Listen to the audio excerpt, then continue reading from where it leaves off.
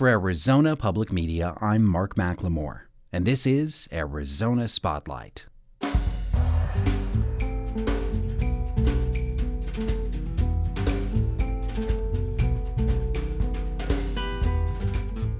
Coming up, visit a celebration of music and brotherhood for veterans of the Vietnam War.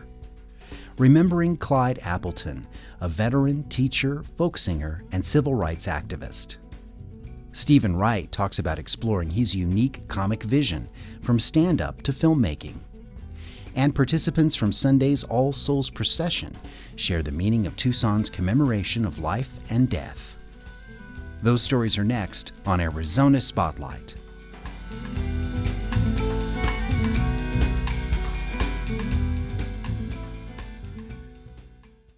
Across the nation, Veterans Day was observed in many ways this week.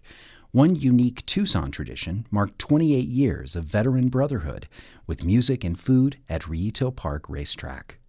Nam Jam is organized by the Vietnam Veterans of America, Tucson Chapter 106. The gathering also offers support resources for vets. Mitchell Riley brings us the voices of some who were there. I'm Sarge Rodriguez, also a member of Tucson Chapter 106. Currently, I'm the Nam Jam director. A couple of Vietnam veterans felt a need for Vietnam veterans to get together.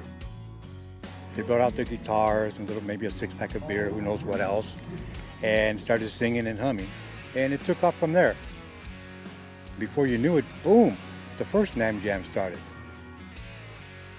My name is Dennis St. Germain, and I've been a member of Vietnam Veterans of America Chapter 106 since about 1992. I'm currently president. The guys who first started it called it Nam Jam. It was just like one little band in the beginning. And it gradually got hometown bands to participate as volunteers, as is everybody here. It's for information for vets, it's for a good time, that's the music, and also the beverage sales for a good time. And we just want vets to come together, and we want them to realize that we're all here for each other. Why do we do this? To remember, and for some of us old cusses to get together and reminisce a little bit. Since I was recon, I was all over the place. I was up to Da Nang, Pleiku, An Khê, come back down, Ha Shan Valley. The Army used to call them LRRPs, long distance reconnaissance. But it's an 8-man team. You had 2 calls to make. And that was one to bring the Air Force in or artillery onto the NVA because we were up in the north. Check 1, 2, check. We're good now. You're over there to fight, to shoot people, and if you got to do it, you do it, you know? A lot of other guys didn't ask for it. They were U.S. They didn't ask for it.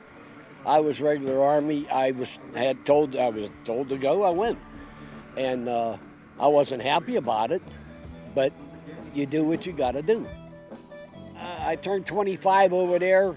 The day I turned 25, they murdered the crap out of us. Yeah, it was a bad day. My tour was all combat, and that's just what I did. I didn't think about how it's affecting me. It just did what you got to do, and that's the Marine Corps. You do what you train to do, and that's what I did. I saw a real bright flash, which the concussion of the blast blew me back into the helicopter, severed my right arm from my shoulder. Nearly took it off. And I was able to turn around. Check, there, that's better. And see the rest of the people not make it. Fell into an ambush, and then I remember 8 guys, so I packed one of my brothers on my back. He says, "Don't leave me here, bro." And then I put him in a fireman carrier. I threw my fuel pack down, kept my M16. And when I got to the chopper, he had died on my back. See, so so he stays with me. Well, when I first get here, it feels good just to see some of my old buddies. Because I was there in 65 and 66. I lived through it. I didn't enjoy it, I lived through it, I didn't want to go. But I did. We fought for our country, we have issues, we need to be taken care of. That's my main thing right now. Medical care, and we need, the homes. We got a lot of Vietnam veterans that are walking the streets, are homeless. To me, I was glad to be home, first of all, that I made it. And secondly, hell with them. I'm just going to, you know what, people that don't like that I did what my country asked me to do, that's their problem, not mine. We didn't get a ticker tape parade, and we're not giving a ticker tape parade, but we are definitely welcoming home all the young men and women who have gone to war for this country. In addition to Sarge Rodriguez and Dennis St. Germain, we also heard from Sean Swartzmiller, Ricardo Cantu, Gary Danjo, Roger Gilbert, and Isadore Abernathy. You can see the video version of this story at azpm.org. I was born in East Virginia, North Carolina I did go. I met Clyde Appleton in May last year when he played a part in a reunion of a group he founded, the Tucson Folk Singers. Starting in the mid-1950s, the Folk Singers held meetings where people from many different backgrounds shared music, community news, and political awareness. Appleton was a Korean War veteran and educator who became a civil rights activist, and he died last month in Tucson, just short of his 87th birthday. I asked two of his many longtime friends to tell us about him. Barbara Elfbrandt was a teacher who, alongside her husband Vern and Clyde Appleton, took a case to the U.S. Supreme Court in 1961 that abolished an Arizona loyalty oath that had been required of state employees. Ted Warmbrand is a folk historian who's been interviewing members of the Tucson Folk Singers to preserve their story. My husband was assigned to teach at TUSD when we arrived at Wakefield Junior High. And on the first day that he arrived, he met the only other union teacher in the building. It was Clyde Appleton. They were immediately friends. They couldn't be separated after that. When Vern and I finally rented a house, supposedly by ourselves, we agreed to take Clyde in, so he lived with us for about 3 years before he left Tucson. Ted, what kind of an impression do you think that Clyde made on people? Well, I've been interviewing the people who knew him as a young man who, in his heyday here when he was running the Tucson Folk Singers, and, you know, no one's ever said anything bad about him. People were entranced by him. The women who were kids at the time were falling in love with him. He was so good at what he did. He had a kind of quiet, insistent talent, a great sense of respect for people and their differences. He loved that. I understand he was an incredible teacher in the classroom. He said he never had trouble with students, and he was teaching middle school, or junior high was what they called it then. I don't know if he ever made any enemies. Maybe J. Edgar, but other than that. Trouble in mind, I'm blue, but I won't be blue always, because the sun's gonna shine in my back door someday. When the Tucson Folk Singers gatherings were happening and people started finding out about it and the group started to kind of accumulate, what kind of an impact do you think that had on Tucson's political landscape? It was just the end of the McCarthy era. And a lot of these people had been really intimidated to involve themselves in the issues that they had grown up with and that meant a lot to them. Outside of the folk singers, many of us were involved in the peace movement locally. We had peace marches and vigils. We picketed at the old Pickwick Inn. We picketed at various places for racial integration. And then I would go to the folk singers, and there would be all these people who had all this experience working, for these issues, and they didn't come to our meetings, and they didn't come to the marches. And I finally said, "What gives here?" And they looked at me and they said, "No, if we come, they'll start calling you names. Our background is not really going to help you." And that probably said a lot to me about how things worked politically in this country. As someone once said, what does singing old songs have to do with making new conditions? And it seems paradoxical, but I think the young people got a sense that this is some place where they could express themselves and their better selves and be around people who had not, quote, sold out their values. And somehow a lot of these songs gave you a collective empathetic sense with the peoples of the world. Somebody called them one world songs. You know, I often say a song, you have to sing it. It's like putting some clothing on to see if it feels right. And Clyde was able to get people to sing, even if they were told they shouldn't be singing. He wanted you to sing together. The sun's gonna shine in my door someday. Ted, do you know anything about the album that Clyde recorded? Well, the album, I think, Barbara, were you around when they put the album together? Yes, I was there when we recorded it and when we put it together, yes. It was in some radio studio late at night. Right. We snuck into a radio studio because one of our champions was a DJ, and we recorded it at night, and probably 4 or 5 nights over a period of time. This was 1961. I spoke to Doug yesterday, who thinks his sister came up with the title, Gotta Live the Life I Sing About. I'm gonna live the life I sing about in my song.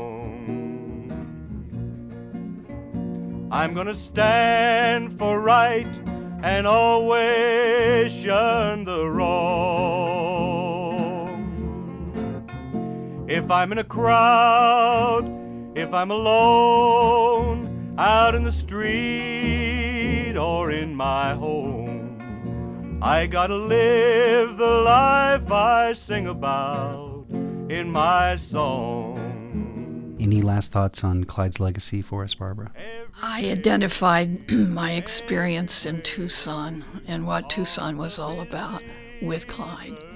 I think Tucson and the Southwest just meant so much more to me because of who he was and the people that I got to meet and be involved with, and the ideals that I had an opportunity to live out because of Clyde. So I just looked at it as a great time. You know, not that there weren't a lot of problems on the way, but it was sort of like we were going someplace. And there was motion. Call it social motion. And by the way, we were having a good time doing it. Which is what Pete Seeger said, if you're not going to have a good time changing the world, what's the point? What's the point, yes. Barbara Elfbrand and Ted Wormbrand shared memories of their friend Clyde Appleton, who died last month in Tucson at age 86. Go out and get drunk and raise Sam on a Monday. I gotta live the life I sing about in my song, in my song. It's my birthday recently. For my birthday, I got a humidifier and a dehumidifier. I put them in the same room, let them fight it out. Then I filled my humidifier with wax. Now my room's all shiny. When Stephen Wright first appeared on The Tonight Show in 1982, he caught the audience off guard with his methodical, understated delivery and bizarre subject matter. He definitely stood out from the crowd, and today he is often cited as a major influence on many of the most popular comics of the decade. Stephen Wright has continued to expand his comic vision as an actor, writer, director, and producer.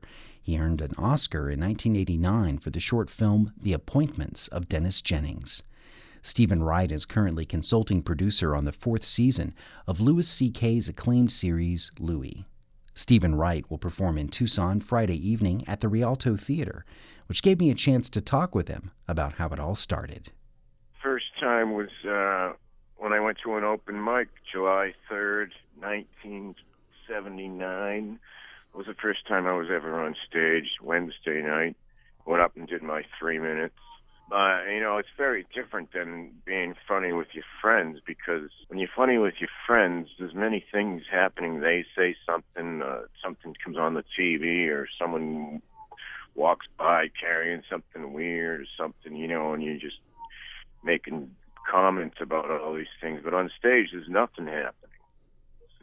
So you have to make it all up.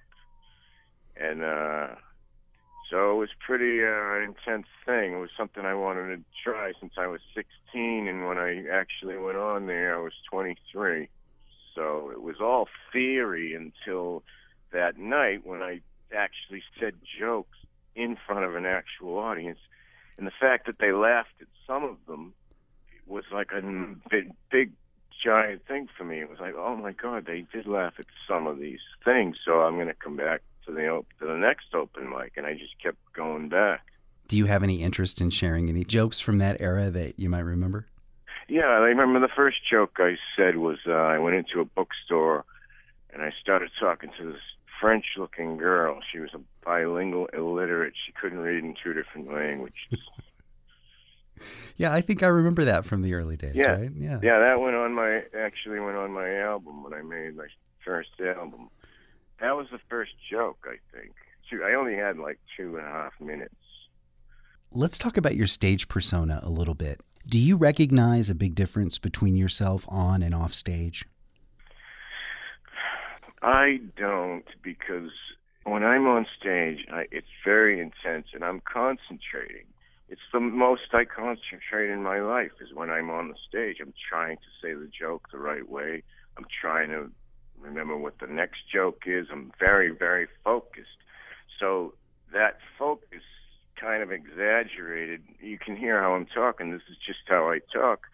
But being so focused, it even made the monotone even more exaggerated, because I'm communicating something funny, but it's very serious to me in order to communicate it the right way. Being out there is very serious, or it won't go right. So to me, it's my version of me being focused. I mean, I laugh a lot in real life, and I mean, I'm talking a little bit slightly different to you right now, but it's an exaggeration because of the focus. If something happens in the show, like say a waitress drops a tray or something goes on, or maybe even you get heckled, does that break that train of consciousness for you? It could, but you learn to ignore those things that you just said. Like if someone heckles me, I ignore them. I just continue as if the room is silent, because I don't want them to alter what I'm doing. If I comment to them, then they won. They got me to acknowledge them, but I don't acknowledge anything. I just keep going as if I'm in a library. It's a hard thing, because your initial gut is to say, swear at them or something. But, then it's like you're off the track. It's so interesting to me is a play. People don't heckle at a play. No one will yell out like some guys walking across the room getting a beer. Get me one too. That would never happen in a play. But in a comedy thing, it will happen, because you're talking directly to the audience. Sometimes these insane, crazy people get that mixed up, and they think, well, he's talking to me, I'm going to talk back to him. In your life, though, under any conditions at all, have you ever heckled anybody yourself? That's an amazing question. No one's ever asked me that question. And no, I haven't. Because the way I was raised was like, that would be rude. That would just be rude. Yes, it would. I barely swear on stage because of that how I was raised. I don't care. Other people swear constantly. I don't judge them negatively. But how I was raised, I don't swear. I don't put people down. I don't criticize people. I don't make fun of people. So anyway, no, I've never done that. That's funny. Tell us a little about the creative connection that you and Louis C.K. have that you're putting to work in this new season of the show. We have a similar opinion of what's funny or not. We have a very similar, like, gut feeling of what works and what doesn't. Like, even though what he does stand-up wise and what I do is very different. I mean, it's great working with him because he's a genius, and just to be involved with him is amazing. Like, he's like, he has a band, like he has the show with all these people. It's like he writes it all, directs it, acts in it, edits it. And it's like he allows me to sit in with his band. I basically give him my opinion on the writing, the story. I go to the shooting. I tell him what I think works or not works. And then I look at the editing. It's been an amazing experience. One of my best creative experiences I've ever had. Just between you and me, I can hear a little chatter in the background. Is that a radio or a TV or something? No, I'm in the lobby of a movie theater. Oh. After I talk to you, I'm going to go in and watch a movie. What are you going to see? I'm going to see the James Bond movie. I'm going to go see it tomorrow. Yeah, I'm looking forward to it. I love him as a James Bond. The only one I really didn't take to was Roger Moore.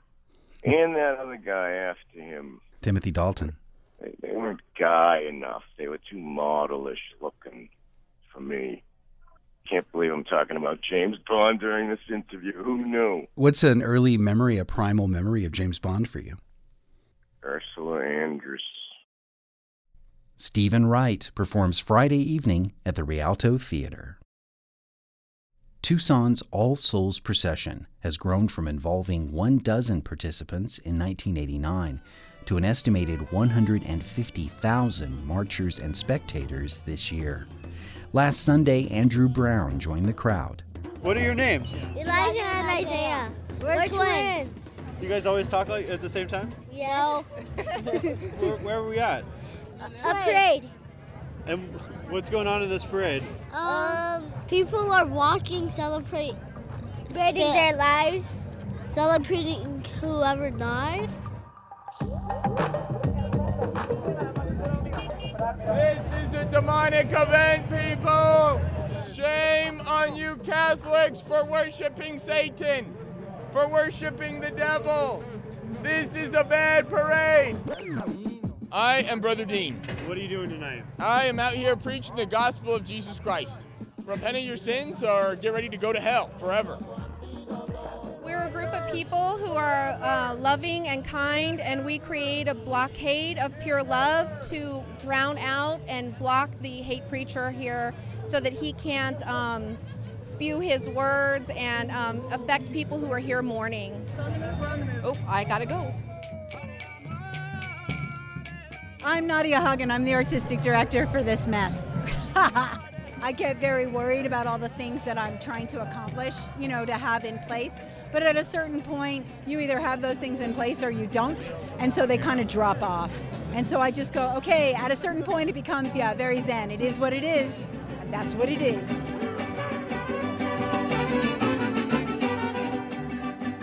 This is awesome. I like how everybody's dressed up and into it, and nobody's drunk, stupid, stoned. It seems like a nice time.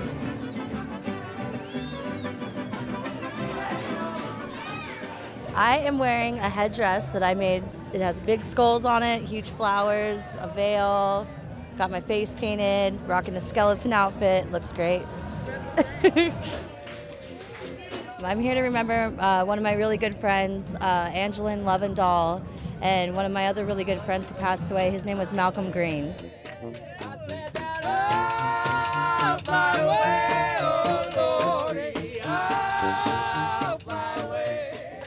Fabulous and flamboyant. It's the most beautiful event.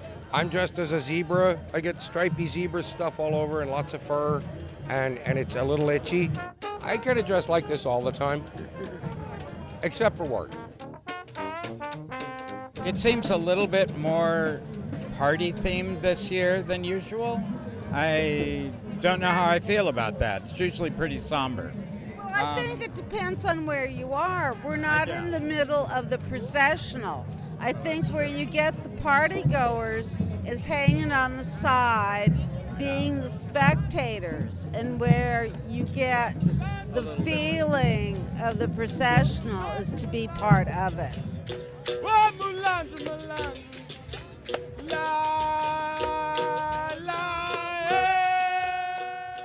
I've definitely come for fun as well, but it's definitely a different experience when you have someone that you're walking for.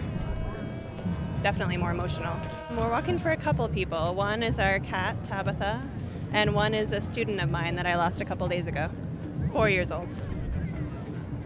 I made this little picture of him, and so I'm walking with him to kind of remember him.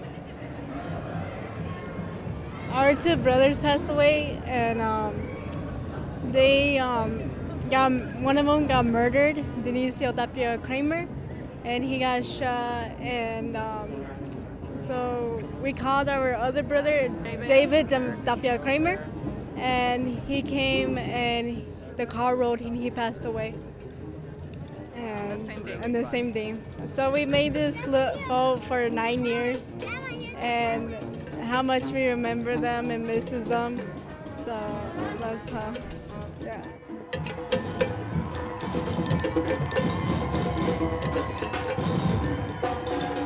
I'm looking at all the people respecting their lost ones.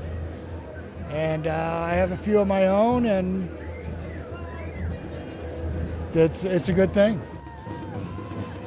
You shouldn't mourn and be sad for the dead, just be happy for all the things they brought to your life. This is uniquely Tucson, and I really appreciate it.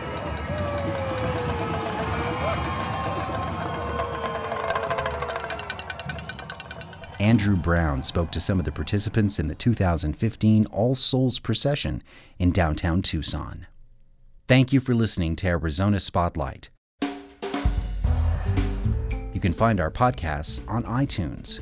The show originates from the AZPM radio studios. The production engineer is Jim Blackwood, with assistance from Isaac Rodriguez. The music is by Calexico. I'm producer and host Mark McLemore.